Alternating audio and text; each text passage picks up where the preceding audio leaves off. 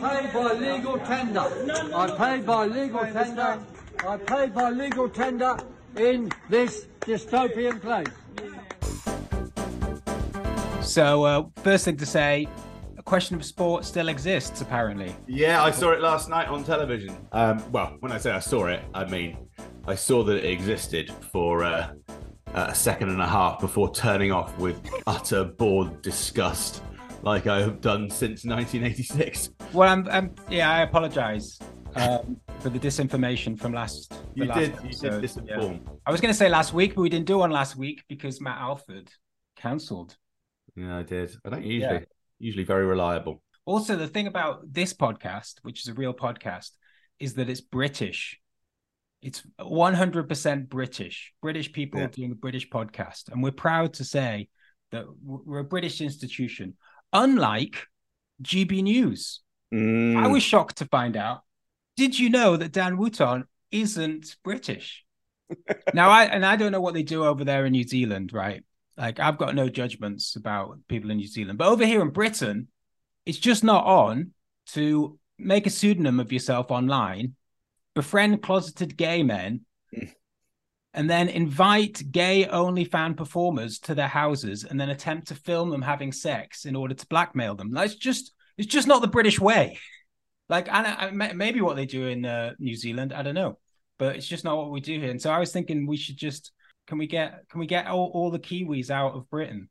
Sounds like it might not be true. I think it's safer. Look, I don't know. I just think it's safer that we don't. I don't know what they do in New Zealand. They might do that. They might do other things. I don't know. But I think it's just safer if we get them out.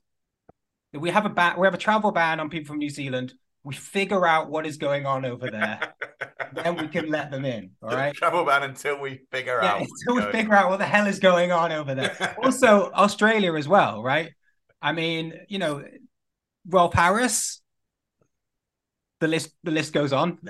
Well, fortunately, Rolf Harris has been destroyed in a drone strike. Also, on one of Obama's Terror Tuesdays. I mean, I don't know if people say Australia and New Zealand are different. I can't tell the difference between those people. I think we just get all of them out of this country. And certainly they shouldn't be on a news channel called Great British News. But I realised the other day that I was like, God, this is a horrible racist cabinet that we've got in our country, this Tory cabinet. And it's ironic because they're the most diverse cabinet that we've had ever. And I was like, that's, it's weird. It's so ironic. And I was like, it's even more ironic that I can't remember what I was going to say now. I've lost my thread. Thank you, Matt. I'm sure there's a clever joke somewhere there that I've just completely fucking strangled. The other thing about Dan Wootton, right, is that his Daily Mail column's been cancelled. Oh God! Sorry, I don't like this story. It sounds like everything about it is so rumory and sordid and. No, that's definitely happened. He definitely isn't writing his column for the Daily Mail at the moment. No, yeah. It's not a rumor. All right. Yeah. Anyway, I haven't been talking about Dan Wootton up until now. I've been talking about what I surmise are the practices of people of New Zealand. I don't know what Dan Wooton's up to. So he worked for the Daily Mail, and since the allegations have come out, they've cancelled his whatever. But GB News, he's still on every night on GB News at the moment. And he hasn't denied any of the allegations. That's the other thing. Well, I don't know any of the allegations. There's been quite a lot. But he hasn't denied the main thing that he is this pseudonym online. I think it's Martin Branning who's been these things. The other thing about that, though, is GB News also employs ex-Tory MP Michael Portillo, who's, coincidentally happens to be on holiday at the moment. So, oh, poor old Michael. I hope that hasn't. And he also GB News employs current Conservative MP Jacob Rees-Mogg. If you're an active member of Parliament working on a TV channel with someone who's up against these extraordinary allegations, well, extraordinary by British standards, probably, half of the course. Not by New Zealand. Yeah, but I don't know. It's there like. Can we get something on Rees-Mogg? I don't want to reveal the agenda here, but that's really what it's all about. Well, Oh, just everything about that is gross. I don't like don't like it. I don't understand the allegations, and I mean, I don't it could well be understand.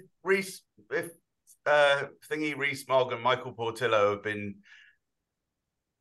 they may have just been having sex with each other or something. And What, Rees-Mogg and Portillo? I don't know what you're saying. What are you talking about? I don't know. I wasn't talking about that. That's not what I meant at all. But I'm glad that you've thrown that in there. Yeah, that. No, I don't like thinking about any of it really. No, what? Well, I just find it. I have this weird thing when I see these kind of things that they make me feel a little bit exhausted because, What kind of things? well, so when this was going on, Wooton, he was like a really high level. He was like the main celebrity journalist for the Sun newspaper at the time. Yeah.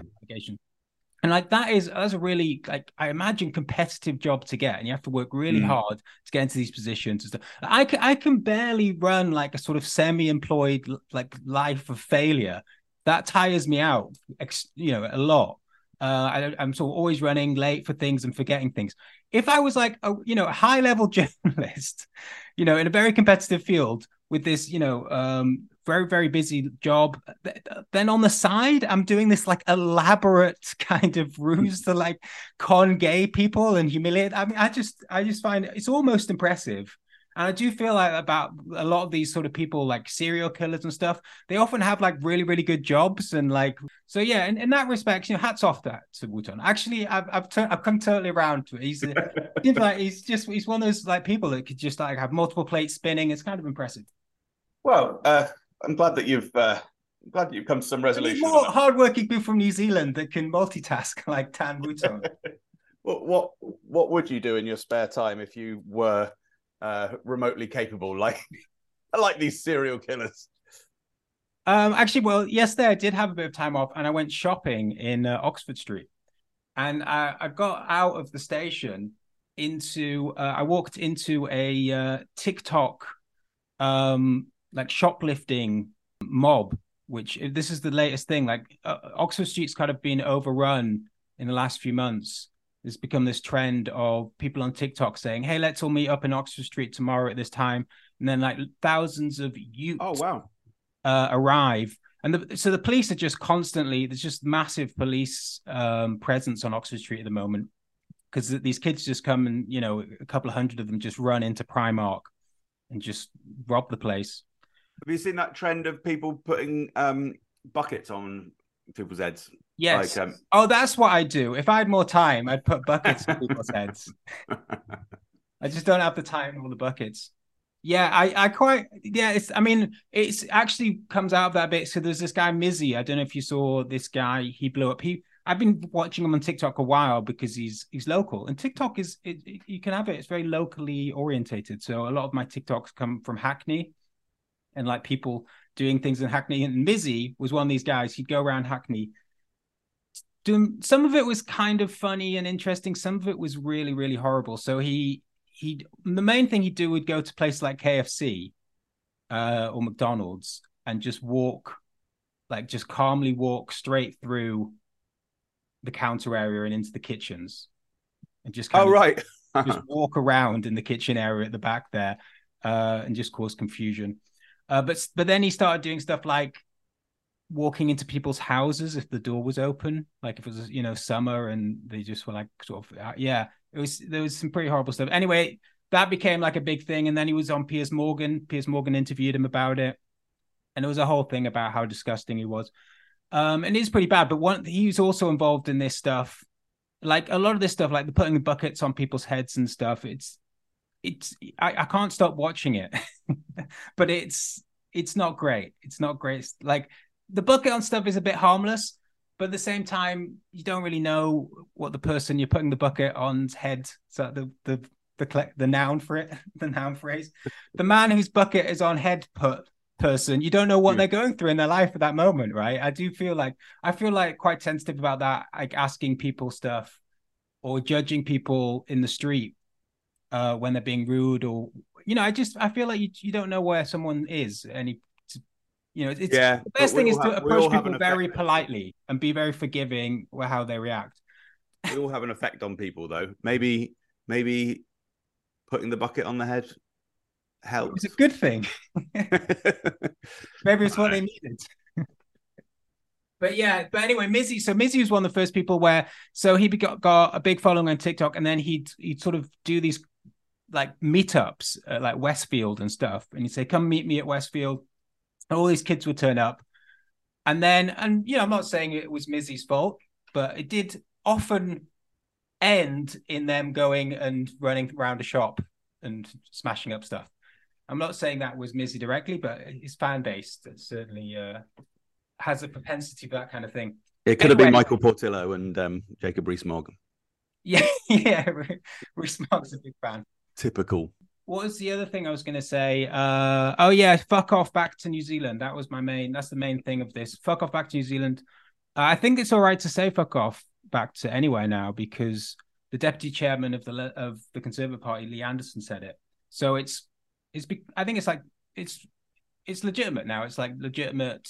It's how politicians speak. I want this show to be like a serious political show. So I'm looking for role models from the political world. Deputy chairman of the Conservative Party seems like a good start. He said that migrants that don't want to live on barges should fuck off back to France. So yeah, I did see that. That's how we speak now. It's worth remembering that Lee Anderson used to be a Labour councillor. Did you know that? No, I didn't know that. In 2018, he was up until 2018, he was a Labour councillor, but he left complaining of the hard left infiltration of Momentumites in the Corbyn leadership. But luckily, Starmer has got rid of all that. So I'm thinking Lee Anderson should come back. Yeah. I mean, if Starmer succeeded, like one of the Starmer's thing was to get the people that had been repelled by Corbyn back into the party. So I'm hoping that Lee Anderson can join the Labour Party again. That would be a real sign to me that Starmer's, because I'm worried that Starmer hasn't really done the job. But when Lee Anderson is back in the Labour Party, I know that they've finally defeated Corbynism and they're back on the right track. So that's my plea to Starmer: get Lee Anderson back, and then you'll get me back. Will they ever though feel that they've completed that project of crushing? Because it's almost like a nature of psychology when you're crushing somebody or an idea. You never feel that you've entirely crushed it. You need to continue the crushing forever and ever and ever. Can you give an example? Well, I don't know.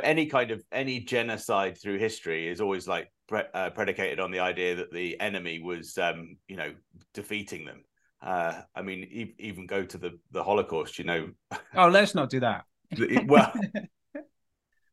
Oh, is that where we have to go? Probably not the best segue, but it's just an inherent thing, isn't it, of human beings? If they're being horrible to a group, they say that they're a threat, but obviously, then they're not going to be in any of those sort of circumstances. Yeah, it's a construction where they feel that they need to keep the fight going. Yeah, it's the thing about the Holocaust is like I got taught it twice, possibly 3 times at history during school, and like it's the only thing I know about, and yet you're not allowed to use it to like help you understand the rest of history. Yeah, you are. You're just not allowed to. You're just not allowed. No, you're not allowed. At the end of a thread on social media to No, because the super woke Israeli lobby are against you using it. But you're allowed to discuss the Holocaust. You're allowed to compare, well, not compare, but you know what I mean? Like show that use it as an example of what? Something really bad. No. It's not something. It's not something really bad.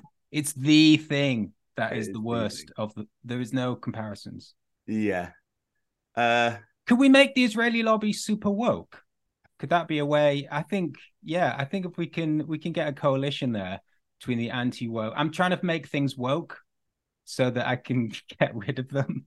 I thought you are the woke though, aren't you? Aren't you you're the grand wizard of the wokerati? No, but woke's not cool anymore, so I'm trying to change. Yeah. No one wants to be woke anymore. So I'm like trying to get the Israeli lobby, try and make that woke. And I don't think you should be getting involved with the Israeli lobby, let alone in the same sentence as the genocide against Jewish people. That was not woke. It's all the Holocaust. That whole thing is just not worth. You're right. You should just getting into a discussion about. If you know Norman Finkelstein and his famous book, The Holocaust Industry. I've not read that. Have you? For him in that sense. Yeah, I know. Yeah, that's the thing. That's why really on this chat, I want to stress this is a comedy channel.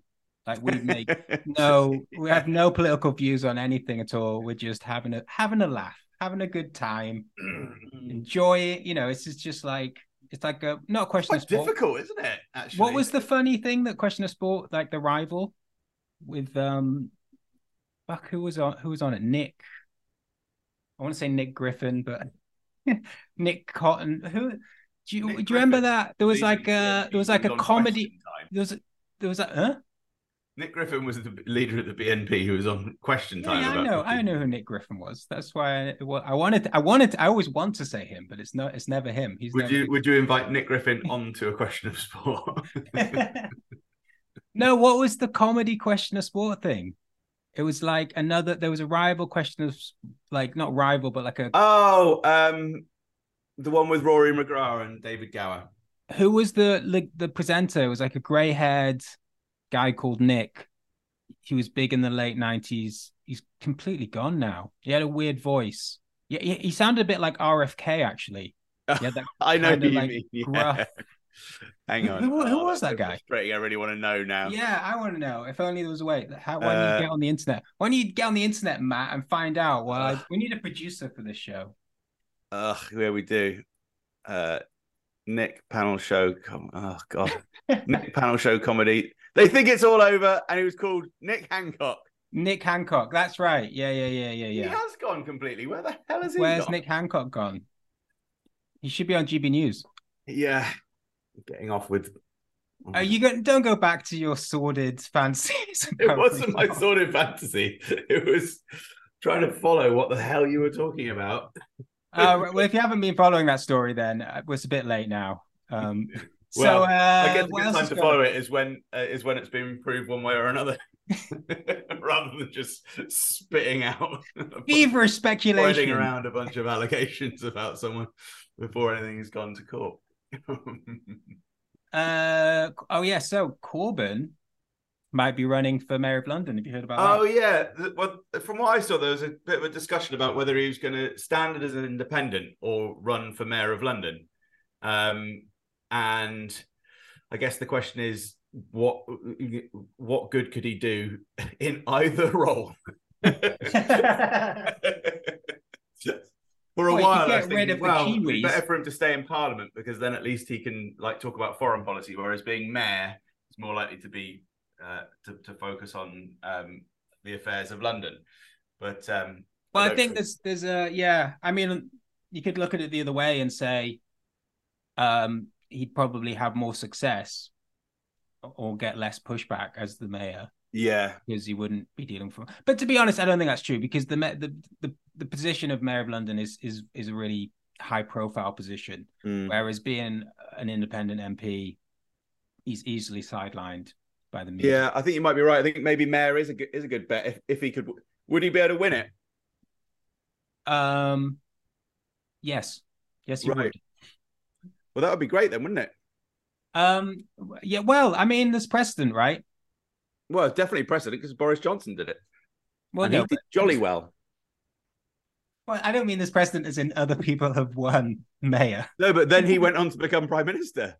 Right. I didn't realize we were going that far. Okay, so we're definitely going that far. What's the point? Unless at least at the end of this process, I mean, the point is he can get rid of ULEZ, and we can get back to I don't know, decent. Because his brother's against ULEZ. No, I didn't know that. But we did see his brother, didn't we, do the pay with cash instead of card. Yeah. Oh, we should definitely talk about that. That's massive, massive news. Yeah. No one's talking about it. We're the only channel that have dared to discuss. Cash is woke. That's the problem with cash. It's too woke. I'm anti-woke. No, cash isn't woke. What? Oh, what? No, cash is Why? Because you like anti-woke. cash. You just because you like it, it's anti-woke. You can't. No, because you're not getting this. Go on, explain. You're not getting the whole conspiracy. There's the progressive woke agenda is to create a cashless society so that we are all forced to live like the Chinese government want us to live, with direct influence from the Chinese government as well. China's woke. It's communist. Yes. Yeah. So but that's what I'm saying. So they and oh shit, no, I mean fuck no. China's not woke. Sorry, I misspoke. I've told you. China's not woke, it's a dictatorship. No, you're wrong. What are the what are the trans rights in China? How are trans rights there? Well, okay, that's true, but I guess that's just I genuinely have no idea. But I guess the world's just complicated, isn't it? So it's not quite as simple as I'm saying. No one wants to hear but that. Definitely, that is a bad way to go. Right? It's not complicated. It's either woke or not woke. Yeah, that's true. Yeah, I forgot about that. Yeah, no one wants to hear about your complications. Yeah. I've made a mistake there, haven't I? Making something... Anyway, we'll get back to Piers Corbyn. Let's stay with Jeremy Corbyn for now. Okay. But what we want is at the end of it, I don't want Jeremy Corbyn to, be in support of some union or something. At the end of this process, in like 3 years' time, I want Jeremy Corbyn either to be Prime Minister or to at least be like Secretary of State for Foreign Affairs or something like that. 3 years' time after Keir Starmer's been got rid of somehow. So Keir Starmer wins the election, what, in 2 years? Well, yeah, it's not really... If Keir Starmer wins the election, then obviously the chances of, it's impossible for Corbyn to get back in any way. But I don't know, is it possible in, say, 5 years' time, if Starmer is out for some peculiar reason or another? You mean Corbyn to become leader of the Labour Party again and become... I don't know. Like, or even if not leader of the Labour Party, can he become foreign secretary or something like that? In the Labour Party, though. This is what you're talking about. Yeah, I mean, who else is it going to be for? Fucking Lib Dems aren't going to be forming a government anytime soon. Yeah, I mean, Corbyn in the Labour Party, that would be quite a turnaround. Although, yeah, I mean, it was a rapid, easy come, easy go. Anything can happen. I mean, I kind of think it's all over, really, and it did do on. In November. You think it's all over with Nick Hancock? With Nick Hancock, yeah. I kind of think it's since the election in 2019. I think it's just dead. It's done for a generation now. Yeah, but definitely. I'm just wondering, is there a possibility Starmer gets in, but Starmer falls for some reason, some scandal, or just because everyone's drunk, he falls over. And then maybe there's one or two people who just want to throw a sop to the left. So then I don't know, or maybe the other things could change on the ground. I mean, in terms of foreign policy, there's going to be this constant. We're now going to be moving into this trajectory against the war in Ukraine, and against rising prices and all these kind of things. There's going to be a lot of the cultural, economic, political, social changes over the coming years. Everything's going to be very volatile. And so the possibility of that being reflected in Parliament is also there. I mean, I do think it's a stretch to imagine that that Corbyn could possibly come back. But, say he does become Mayor of London. When's the election for that? Next year? Yeah. I mean, that is a big comeback. Mayor of London. Yeah. Incredibly popular, does really well. There's a massive shift against what's happening in Ukraine. Everything aligns, the public opinion aligns with foreign policy, with Corbyn's views on foreign policy. And he's one of the most prominent politicians in the country as Mayor of London. Yeah, it's. I mean, good there's the platform. possibility then of him actually having some kind of platform to enter a Labour government in the cabinet. It is ridiculous though, because it's all about Corbyn. There is no one else. It's about how do we get Corbyn? You know, he's Well, like, that's what we're saying. That's what me and you are saying. But you know, there might be other. You know, there. no, I checked. I You checked and there's no one else. Well, that is the problem. I guess we're talking a little bit symbolically. You know, there are your Diane Abbotts and your John McDonalds. But it is. I mean, just take Ken Livingstone for example. He basically Thatcher got rid of the Greater London Council, whatever it was, and then Blair brought it back as the GLA. And then the first election of that, obviously Labour and Conservatives both put a candidate up. Ken Livingstone wanted to go up as the Labour candidate. I think he was an MP at the time for Labour. They blocked him, so he decided to run independently. So they kicked him out of the party. And then Ken Livingstone, as an independent, in the first election of the GLA, absolutely trounced the Labour candidate and beat the Tory candidate as well, and became the mayor. I think Livingstone won it. Tories were second, and I think Labour were third. Or they were Labour and Conservatives basically both got a small amount of the vote. And Livingstone absolutely wiped the floor with them. Next election, Labour come crawling back, cap in hand, and are like, Ken Livingstone, can you be our candidate? And so then he became the Labour. So he was the independent mayor of London, then became the Labour mayor of London. And then he was sort of back in the Labour Party, and then it was Corbyn's time. And then he obviously was kicked out. Francis. Yeah, so actually that's a really good comparison, isn't it? That's a possibility and a projection for the future, and it's probably also the Labour Party's nightmare of what could happen, is that it could be a Ken Livingstone situation occur again, as it did with Ken Livingstone in the 90s, was it? I think it was because 2000s. Corbyn could do that by developing. Yeah, I mean it's really interesting because you just don't know what the media.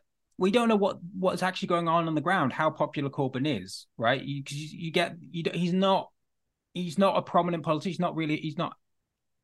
Doesn't have a platform on any kind. Like if he's running a campaign, then he has to be on the TV, you know, talking about what he's going to do for London, and also he can be going around. I mean, the spectacle of it will be, however well he actually does in the election, he has a really big core support who will come out en masse and watch him speak, you know, in outdoor, you know, in parks and stuff around London. There will be a real energy behind the campaign. And in that process, much like as in 2017, simply him being prominently on the TV talking about politics may win other people over again. Yeah. I mean, I don't even know if he'll need winning over. I'm not sure that he's that unpopular, really, outside of the media bubble. But if he does, the one thing, though, I think, because of the anti-Semitism stuff, I feel like he'd have to address that full on. And I don't know, maybe that's just me. I want that reckoning of him coming out and explaining what he sees, what, you know, the sort of JVL side to the story, that this has been a smear campaign, and people that have been worried about anti-Semitism, who are genuinely worried, have really been duped into worrying about something that wasn't an issue. And that has been damaging, obviously, for Labour electorally. It's been damaging for individuals who've got caught up in it, possibly most of all Jeremy Corbyn himself. And well, that kind of exposure is most damaging for the country and the world. Unfortunately, but also for Jeremy Corbyn himself. Yeah, well, that's a harder argument because that's like, well, then you actually have to think that, you know, free broadband's a good thing and stuff like that. But you know, an actual just a sort of fair play thing of Britain, there's just that element of it being silly. Like, yeah, well, what a surprise! You know, politicians lie. People keep forgetting that every 5 minutes. You know, they keep saying it and then they forget that it applies. Well, I feel like with that moment is kind of, there was a moment sort of before 2015 where there was this sort of cynicism with politicians and with mainstream media and stuff. And now we're going back, it's like sort of scaremongering against fake news like this podcast. Like online media is scary and bad. and we need to support the mainstream media against any kind of alternative narratives or online media or any politicians, because they're all Russian agents. That's the problem. Yeah. We haven't got any Russian money as of yet, Matt, but I will. I'll let you know. Will you share it? I will share it. We're trying. Obviously, we're trying to appeal to Russian backers. We just haven't got them yet. Well, Russian money won't be worth anything anyway because of our very, very effective sanctions. Oh, that's true. Yeah. Maybe we could get kick in any day now and win the day. We get some money from Niger. Have you been following that? Is it possible to follow it? I have not followed it in detail. I tried to watch some news reports on it, and I was just like, yeah, Did we win yet? I mean, there's been barely any news on it, and so there's been a coup. This is what I can gather, and a lot of people who are backing the coup have been waving Russian flags.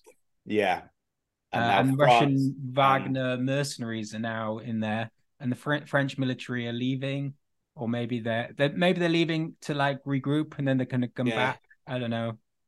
And the Americans sent Victoria Nuland, didn't they, in to presumably try and persuade them to go back to what it was before, Francophile democracy. So maybe is this one of those ones where the Americans aren't absolutely horrendously shit, or not? It's a really good. That's a very good question.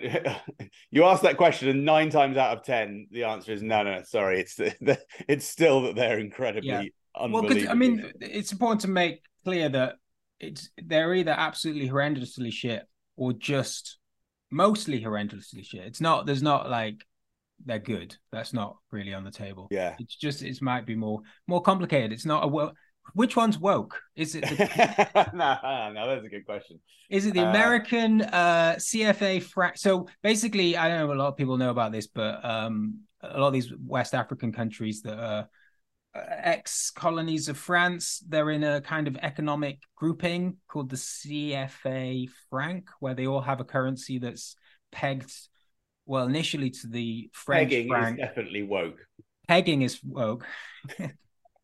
But they obviously now it's connected to the euro because the franc doesn't exist anymore. But basically, France has just been lording it over these countries economically for years, controlling exactly how much money they can use. A lot of their money is kept in France, in the French vaults. It's and the French military have been fucking about there for ages. There's lots of French companies in there. So Niger is what's it got? I want to say polonium, but that's Russia. I can't get Russia off my mind. Whatever, Utonium. What is that? Is that even? Is that from Avatar 3? Oh yeah.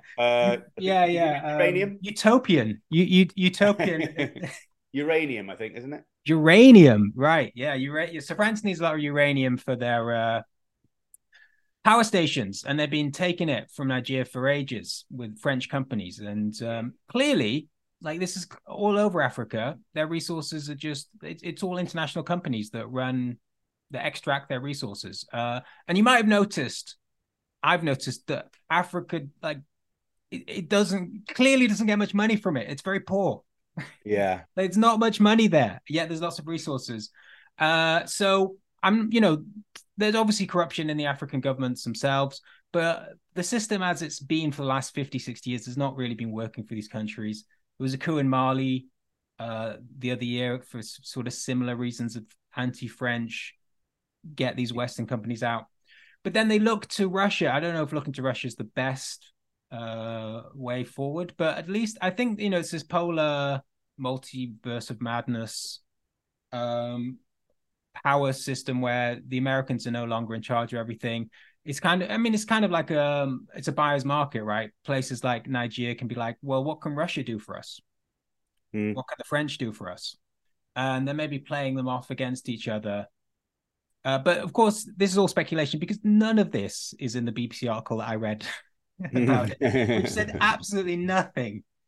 I mean, it's just no way of. I was trying to read some more independent media about what was going on, but there's really little. There's very little. I have no idea what's going on there. The only thing I do know, other interesting thing, is that they're building the Trans-Saharan pipeline from Nigeria to Europe at the moment to get gas from Trans-Saharan Nigeria. pipeline. Yeah, That's definitely woke.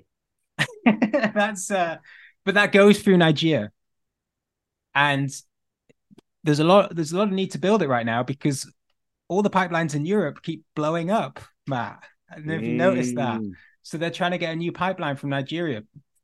People in Nigeria are saying it's foreign companies extracting resources from Nigeria, and Nigerian people aren't getting much money for it. Pipelines running through Niger, and it gives them a lot of leverage, possibly. I don't know. I mean, I would love some actual decent reporting on this. I don't know. I can't work it out from my bedroom, unfortunately. But I think you did a good summary. Maybe it'll be a good thing for the people of Nigeria, or maybe they'll be sanctioned to shit, and French military will go in and they'll all be killed. Sounds like that would be quite a. They're not really talking about that, are they? They're not really talking about military intervention.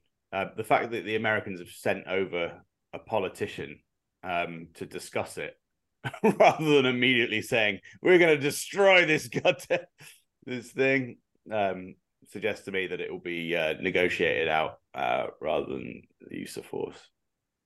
What do you think? But I think they want to bring the president back.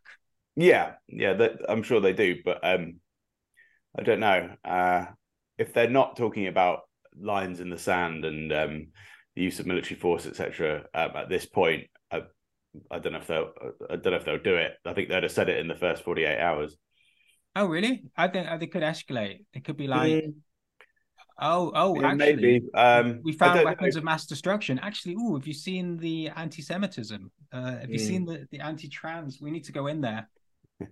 I don't know.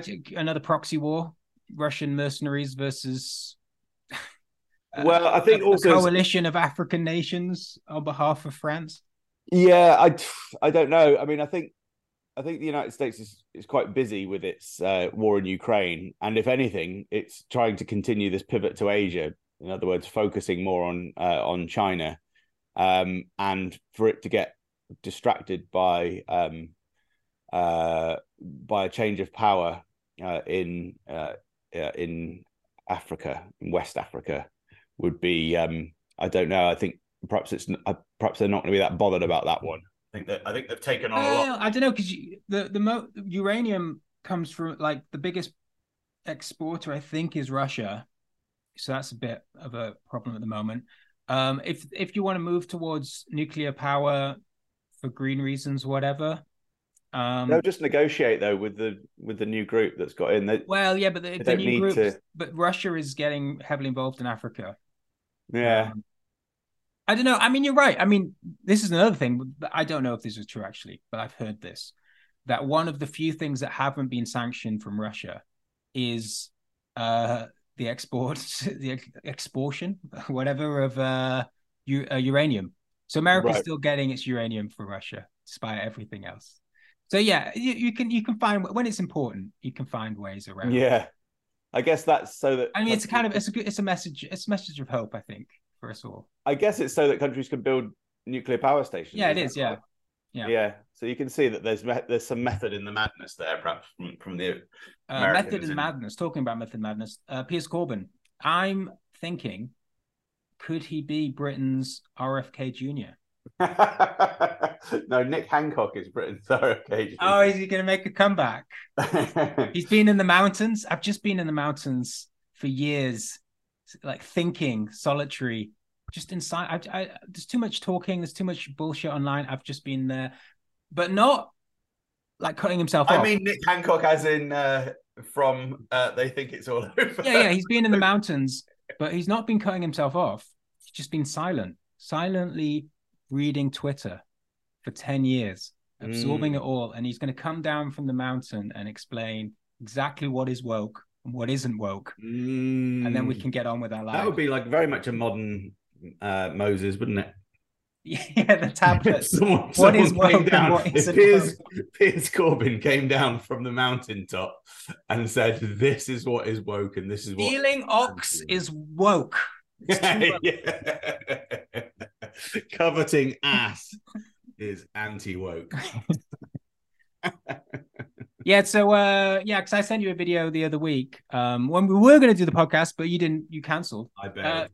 Doing what was it? Piers Corbyn going to some kind of shop. I don't know which one it was. Maybe Co-op. No, it was I think it was Aldi. It was a cashless Aldi, which I didn't know existed. Yeah. But anyway, so he was in one of these futuristic Aldis, and he was getting some cherries or grapes. Really should try and watch the videos again. This is a week ago that I watched this. I can't remember. We'll put the video up. But he's trying to get some fruit, and he had the exact amount of change for it, and he put the change on the counter, and he used that classic phrase "legal tender." And he said, "This is legal tender. This is legal tender," and this is the exact amount of money that you need, for this bunch of grapes, whatever it was. And I'm giving you the money. I'm putting it there, and I'm walking out with these grapes because I paid for them. And they were like, "You can't do that. This is a cashless Aldi." and there was people outside cheering. Yeah. Cheering him on. I'm going to buy some strawberries, and I'm offering exactly the right amount of money here on the help desk. So you people take that money, £1.90, and I will take my strawberries outside. I mean, I think there's something to be said about cash, but also that's just being a bit annoying, isn't it? Being a bit like, it's a sort of woke protest. It's like, just stop It's oil. not a woke, some it's bullshit. not a woke protest. That's an anti-woke protest. I don't understand why you can't get this. Because cash is more traditional. So and it gives people flexibility, and it's better for older people who don't necessarily have all the cards and all the gizmos and all the gadgets and the phones and all that. Are you saying being against old people is woke? Maybe. Yes. Yeah, you might be right. Yeah, that's why all the right wing people are all fusty old folk. Yeah. But it's not just about the practicality of it. It's also because of the idea that a cashless society can be more easily controlled, in the same way that the Chinese government can control people more easily through computerized systems and their value on a social strata and all that. So you can be kicked out of your bank account because for whatever reason, political reason or whatever. If cash continues to exist, I know. And you can't buy drugs, and you can't give money to homeless people. Yeah, exactly. So there are all these reasons that mess up people's freedoms if they don't have cash. But you can do a lot of this stuff using crypto. But crypto's woke, I guess. That's the problem. But crypto's not woke. And I don't know if I'd go up to a homeless person and say, "Do you accept crypto?" Maybe you should, Matt. Maybe you shouldn't be so judgmental. Crypto isn't woke anyway because Elon Musk likes it, and he's not woke. Well, that's true. That's where there is some. The thing about Elon Musk is that he's anti-woke, but his main thing that he does is sell electric cars, and they're definitely woke. I don't know. Maybe he's a genius after all. Maybe he's actually going to sell electric cars to, because people like Jeremy Clarkson absolutely hate Elon Musk, even though they probably get on like a house on fire. It's just that he sells electric cars, and Jeremy Clarkson hates that kind of shit. Yeah. Well, I guess people are complicated, aren't they? That's what. No, they're not. They're either woke or not woke. Well, that's what we need. We need the man on the hill to come down. Well, the thing about the problem with the cash thing is that I agree with you, but I don't use cash. I haven't used cash for like at least a year, right? Maybe longer. And I don't think maybe I'm in a bubble, but no one is using cash as much as they did 2 or 3 years ago, as much as they were 6 months ago, right? So we're on a trajectory. Some people don't really use cash at all anymore. Like me, I just rarely ever get it. And the thing is, you can't get it anymore. There's 2 cash points in my high street. One of them's never got any money, and the other one's often broken because they're not used. The infrastructure for that's falling apart. And I don't see any way back, despite like, and you'd have to have like a massive movement. And again, it would probably have to be international. Maybe Piers Morgan. I don't Piers Morgan. Maybe Piers Corbyn, but also I don't know what RFK Jr.'s feeling is about cash. He's probably in favor of cash. I think it's got a popular, if you could get something going, there's a popular appeal about it. There's a popular appeal, but at the same time, individually, everybody is going towards cashless because it is just much more convenient. You're not going to use cash. No, I know what you mean, but I think that trend has been in place for 35 years. No, probably longer, 40 years. So, but the point is to maintain the principle that people are allowed to carry around cash. Yeah. And the concern is from your anti-woke types, like your Piers Corbyns, that the government at some point will say, do you know what? We're getting rid of it now completely. Bye-bye. It'll go the way of the old phone box, the old red telephone box. And they, like you say, things won't be, it will just be used as a tool to sort of clamp down on people. I'm not sure if it will be, because I'm not really sure how much simply having a few tenors lying around defends your democratic rights against a kind of dictate. Well, that's the thing. Like you say, well, people can cancel your bank account at a drop of a hat and stuff like that. And then you wouldn't be able to get cash out anyway. Right. Like, so what you should... Yeah, it does seem like a bit of a non-issue. But like half of your savings in cash under your bed. I know some people do that. Maybe we'll go back to that. Maybe we're going to see like... maybe just... Because people are talking about crypto being a sort of revolution in banking. Maybe the revolution will be that everybody just goes back to keeping cash in the house and we don't use banks at all. That would be quite good. We go back to fully cash. I think that's the way to do it.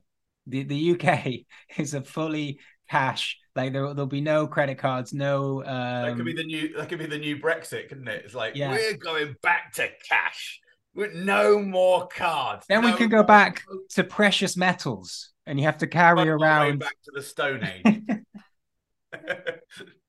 But I don't know, Piers Morgan. Piers Morgan. I can't. That my main problem is I can't stop calling him Piers Morgan, which is definitely going to be bad for his campaign. Maybe good. Piers Corbyn. I think he's one of those sort of figures that in this sort of the turmoil at the moment, he could sort of rise up and start a new kind of moderate reform party. I think perhaps Piers radically moderate. I think he probably doesn't have the kind of political sway and heft that you're giving him credit for. he's about 75 and so's Corbyn. Never really I think it should be Piers Corbyn versus Jeremy Corbyn in the election. I don't think that Piers Corbyn is going to get very far. Piers Morgan, on the other hand, he could run. He could run for office and do something, but I don't think he's interested. He's a tabloid journalist through and through, isn't he? A real embodiment of it. There's talking about running. Emma Dent Code, whatever. Code, I think is how you say it. Emma Dent Coate. She was the MP for Westminster, Labour MP in 2017, first Labour candidate to ever win. Lost in 2019. She's been blocked from running. Same old story. Blocked from running as a Labour candidate at the next election, and now she's going to run independently in Westminster. So, good. There's another. It's just there's just more and more people running independently. Yeah. We talked last time about Transform and about maybe people coming together. Yeah. I don't know. There is definitely enough people that are going to challenge for seats and have a half decent go at it, that if they were in some sort of coalition, I don't know. Part of me is like, if they were in some sort of coalition, they would be stronger, and they would have they'd have more money, they'd have a bigger platform together. But on the other hand, having everybody kind of separate means that you don't. It's difficult to tarnish the movement in the way that tends to happen. It's going to be really interesting, I think, what happens in the next 18 months, I think. I mean, I know we all talk about 2016 as being this key watershed year because of Trump and Brexit. I kind of you ain't seen nothing yet. I do think that it's all over. 2024, I think, is going to be really defining in so many ways. I think that we'll get an outcome, we'll get an idea of what's going to happen with the Ukraine war, I think, for a start. Because and that's because of this rematch between Trump and Biden in the US. I think a lot of these questions that we're kind of asking about, where are we going internationally? How dangerous is that going to get internationally? Where are the sort of political tides going in terms of all of these debates, including the more frivolous ones about cashless societies? Frivolous to you? Frivolous to me. I think we're going to get answers about those kind of, and also climate change and all these kind of things. I think we're going to get real indications of what's going to happen about that by the end of next year, by the end of 2024. Because what do you think about what's going to come out about climate change? Well, I'm just sort of thinking in terms of worse. I think there's every indication that it's going to get that is going to be a worse situation. But if what are you saying? What are you saying, Matt? Are you saying that the climate's going to deteriorate? Well, this is the thing. If Trump gets in again, that's going to be just completely off the agenda, isn't it? By the end of next year. I don't know if maybe Biden might do something to agree something over the next 12 to 18 months that reinvigorates Paris in some way, but it doesn't look like it. But certainly, I think it'll be it's going to be the nail in the coffin, isn't it? By the end of next year, I think if Trump gets in again. And I think it'll be interesting to see how RFK Jr. does as well. Whether he, because there is the possibility of him allying with Trump and running as his running mate. It'll be interesting to see who Trump runs with. I don't know. Corbyn? Maybe, yeah. Nick Hancock? I don't know. I think next year is going to be a weird year. In politics, and I think it will answer a lot of questions. I don't know. It's with climate change. I think maybe we already have the answer to climate change. It's really fucked. Yeah, pretty much. Well, I think from what you're saying, I get this idea that what you're saying is there's going to be some kind of movement towards what I feel like we're at the moment. What's 2023 is like. It's like mid-season or one of the middle seasons of an HBO show where you've had the explosive beginning to things. Yeah. And it's like, actually, we want to keep this show going a few years longer. So we're going to do like some like side quests and like nothing's really being concluded. And I was thinking about this with climate change, like all this stuff about Just Stop Oil and are they doing the right thing? Are they putting people off? And the problem with all of this is that it's all about, and it comes out of this online like YouTube thing about winning people over to certain positions just for the sake of they're agreeing or being owned by the other side on, and it's because there is no actual policy that you are pushing. If we were in power or we have a movement behind a particular party or whatever and moved into power, we would implement these things that would make this happen in the country. And you might like some of these things and not like some of these things, and you can vote according to whether you do or not. And because none of that, it's like abstractly like, do you believe in climate change? Do you think it's man-made? Do you think we should do something about it? Rather than we would do this, and hey, you might not even believe in climate change or give a fuck, but this is going to change your community in this way. And you might like some of these sort of changes and you might not like some of the other ones, and we can negotiate that. Because the stuff about that's what ULEZ is. And ULEZ is such a sort of small, like, I think ULEZ, like, it seems fine to me. And it's been like the negative effects of it have been like totally overemphasized. But at the same time, the positive effects of it are not massive either in the grand scheme of things. So you're having this like battle on this like tiny little, and this is, I think, partly the problem with people like Starmer is they come in, they totally rip up Labour's really ambitious green policies. Like, they're impossible to achieve. We can't do those.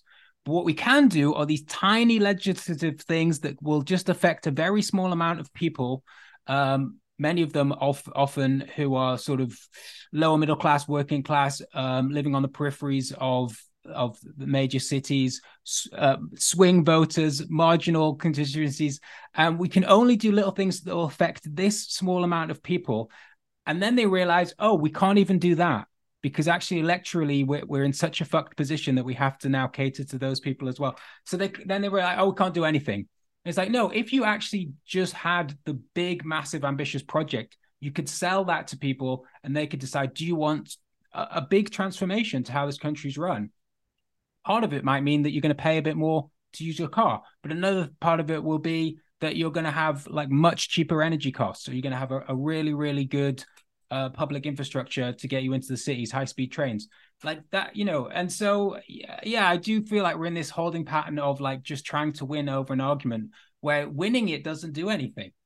Anyway, I think that's a really good point and really well put, because I agree with you in the case of Just Stop Oil, but any of these political campaigns, because there's such legislative paralysis that no one's really putting through any interesting legislation. And because there's such this rise of mediated society, everything is just, you know, can we get someone to click on this to agree with this? And it's like, well, that doesn't do anything. That's not actually going to achieve anything. That's not all that's doing is just being a sort of a quite shitty weather vane for what the mood of the country is. You may as well take a poll. You know, do you agree with Just Stop Oil? Did they do the right thing to cover the Prime Minister's house in a big black thing? Who? I don't know. What did they do? I didn't. I thought they covered the Prime Minister's mansion. They went in the house, I thought. In a big black banner to represent the blackness of oil. Yeah. You know, so everything is just clickbait, really, and that's meaning that there's no. Wait, that was Greenpeace, by the way. Can I just say that wasn't Just Stop Oil? Oh, that was Greenpeace. Was you are smearing the good name of Just Stop Oil. Yeah, it was Greenpeace. I'm sure I saw Just Stop Oil comment about that. I'm sure they commented on it, but then because GB News then went to Greenpeace's head office the next day and barged in uninvited to show how rude that can be. Yeah. Well, there you go. So again, that's symbolic, isn't it? It's like Kiwis barging into the UK and taking all of our top media jobs. You know, if that's the thing, like people taking our jobs, people want to come in and they want to work for the NHS and do it on. But if people want to come in and they want to work for GB News, then no. I'm starting a new party with Piers Corbyn. Cashful society. No Kiwis. Is that I think we've covered everything. Okay. Great. I'll see you next week, Matt. Okay, that'd be great. See you on Thursday.